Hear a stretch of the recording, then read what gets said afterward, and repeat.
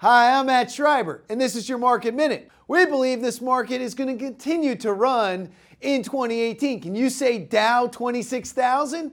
The tax cuts should lead to stronger earnings and revenue, and as a result, GDP growth should look very strong in the 3 to 4% range. We think we'll see that in Q4 and throughout the beginning of this year. However, with strong growth during the second half of 2017 and predicted here in 2018, the Fed has grounds to raise rates, possibly more and larger than anticipated this year. This could lead to market turmoil late in the year and early in 2019.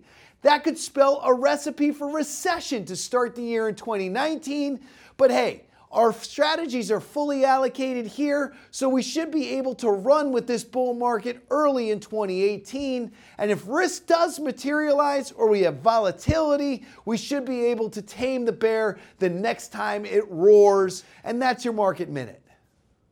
Past performance does not guarantee future results. The views presented are those of the podcast participants and should not be construed as investment advice. Podcast participants or clients of WBI may own stock discussed in this recording. All economic and performance information is historical and not indicative of future results. This is not an offer to buy or sell any security. No security or strategy, including those referred to directly or indirectly in this podcast, is suitable for all accounts, are profitable all of the time, and there's always a possibility of loss. Moreover, you should not assume that any discussion or information provided here serves as a receipt of or as a substitute for personalized investment advice from WBI or from any other investment professional. To the extent that you have any questions regarding the applicability of any specific issue discussed to your individual situation, please consult with WBI or the professional advisor of your choosing. This information is compiled from sources believed to be reliable. Accuracy cannot be guaranteed. Information pertaining to WBI's advisory operations, services, and fees is set forth in WBI's disclosure statement in Part 2A of Form 80B, a copy of which is available upon request.